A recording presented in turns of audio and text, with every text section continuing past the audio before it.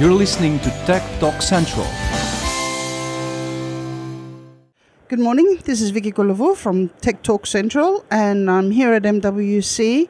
This is the third day, and I'm with another amazing Israeli company. I'm saying that because I see a lot of innovation, and the company is called Vayar, and I'm with the CEO, Raviv Melamed. Welcome. Nice meeting you. So he's also the co-founder of the company, which means he understands perfectly well what they do, and he has the passion behind it. So tell us what Vayar does. Do the introduction. So Vayar is creating sensors that can look into objects and also monitor objects. So that's what we do. Yeah, but I think it's a little bit more complicated because it can pass the objects. It can see behind the objects, if I'm not mistaken. Correct. We're sending radio waves and collecting all the reflections and create 3D image out of that. So you can see things, behind things, inside things. Okay, so give us a few case studies. Tell us some examples where this can find an application.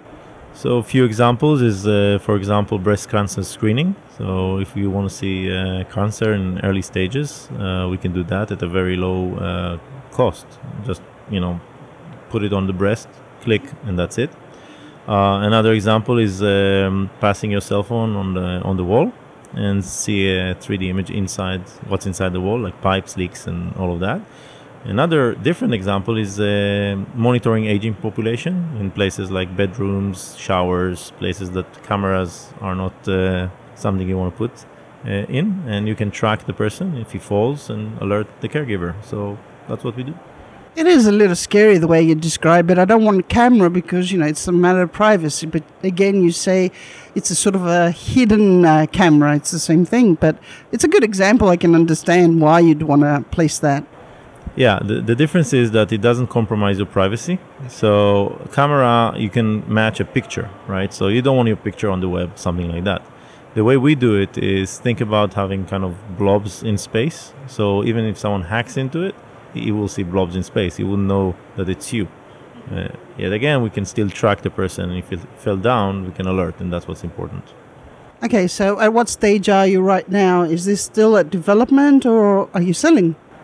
So some of the products, actually we have a product called Wallabot coming out in April. This is mainly for makers and do-it-yourself people, for the in-the-wall imaging. And then later in the year, we're going to have other products coming out. So, and obviously next year too. So are you derived from research? Are you a spin-off or something? How did you end up at this technology? Since you are a founder, probably that means you have an engineering background? Mm-hmm. Yes, before this company, I was running the mobile wireless group of Intel. I was vice president over there. So everything that was wireless from Intel came from my group. I came from an acquisition.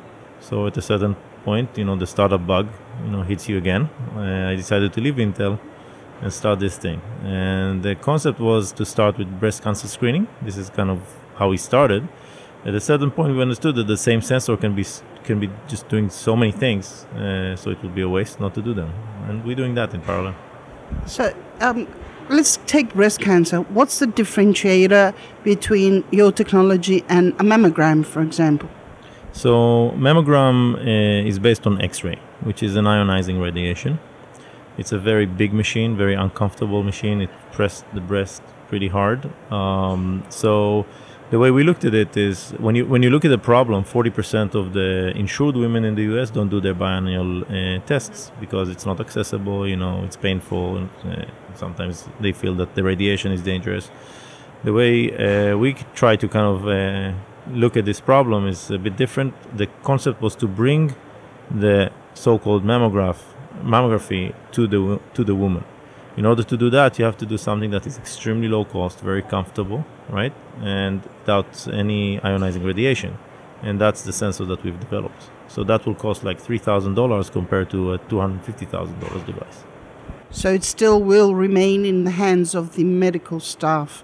Because I was suddenly, as you were speaking, and I imagined portability, and I was thinking, what? So that means maybe one day women will be able to buy a device to screen themselves and have the suitable software to tell them that something's wrong? Yeah, exactly. When we believe that, in 10, 15 years, the medicine will change, right? It's going to be more and more personal. This device can actually get to your home. You can put it on your breast, you click, the data goes to the cloud, gets analyzed in somewhere else. Today, the medical world is still not ready for that. So having that in a physician office, gynecologist, the average woman goes there like 4 or 5 times a year, with her kids, for herself. So if she goes to the nurse, click, that's going to be just like blood pressure test. That's the concept, right? It's like I always say, one day medical analysis would be like the ATM. You will just go up to a machine, press some buttons and say, I want to do this exam right now, and just keep on moving ahead. So it's a startup. Have you raised money? Yeah, we did 2 rounds. In middle of 2012, we did our first round, $12 million. And just lately, in October last year, we did another round of $22 million from leading VCs. Yeah. So what kind of team do you have? What people is it comprised, and how many are you, and where are you based? So we're based in Tel Aviv. Today we're 36 people. We also have a subsidiary in Sweden of 4 people. Most of the people are engineers. We also have a few people that support us with medical experiments, because we're dealing with cases of cancer, etc. So we need that type of people. That's basically it. So where do you mentioned Sweden, and sort of, it startled me because I'm used to hearing Israelis talk about America. But where do you see this expanding? Obviously, it goes on both sides of the Atlantic. But where are your targets right now? So we actually, for the breast cancer screening, we're targeting India to start with. It's a big problem over there. The cost structure is right. There's still not enough mammograms over there, and due to the size of the population, deploying mammography is a bit of a problem. Same thing with China, etc. For the other things that we do for smart homes, etc., it's worldwide. So we're targeting basically the world. That's interesting. Do you have competitors? We have competing technologies. You got optics, you got thermals. Each one of them has its advantages and disadvantages. We actually see our technology as a complementary technology to the rest of those technologies. Head-to-head competitors with the technology that we're doing, we didn't see yet, but I'm sure they're out there somewhere.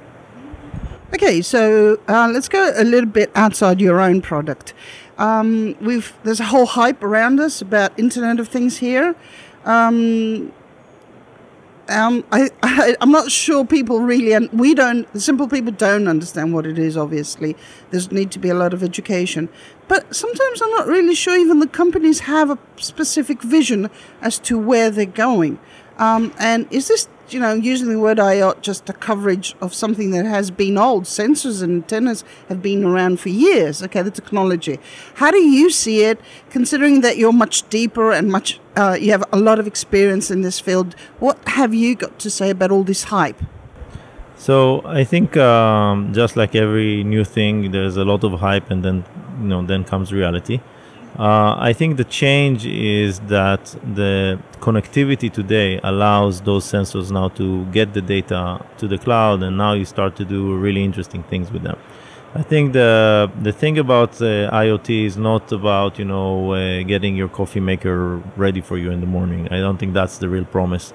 I do think that there's an amazing thing that can happen when these little sensors can monitor things like irrigation, for example.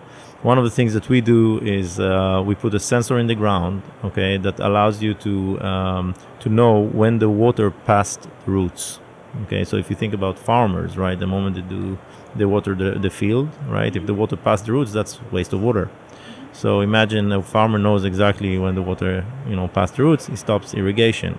Water problem in the world is a huge problem. So when you start thinking about IoT, right, Internet of Things, that's, I think, where the exciting stuff is, right? The things that will do good to humanity in general and save us money and energy. do you there's a lot of data obviously produced. In your opinion, are we ready? Do we have enough data scientists? Do we have enough educational programs that actually can produce data scientists? Because this is a humongous amount, and I'm not really sure we're ready. I think you're right. I think technology develops extremely fast, and the education system is not following that fast. In Israel, we have a lot of debates on this. How to educate the kids. What they need to do, and I think the whole system has to kind of supply that demand at a certain point. Has to catch up, and we'll see. Okay, so one of my last questions: where do you see Vayer going?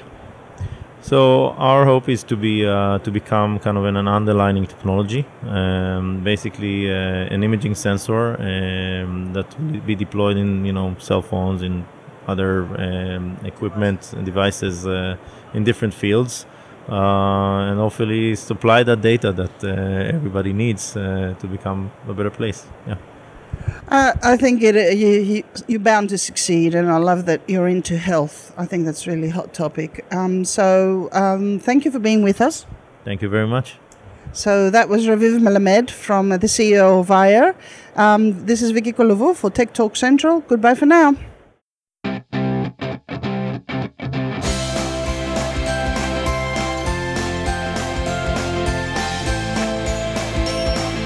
You're listening to Tech Talk Central.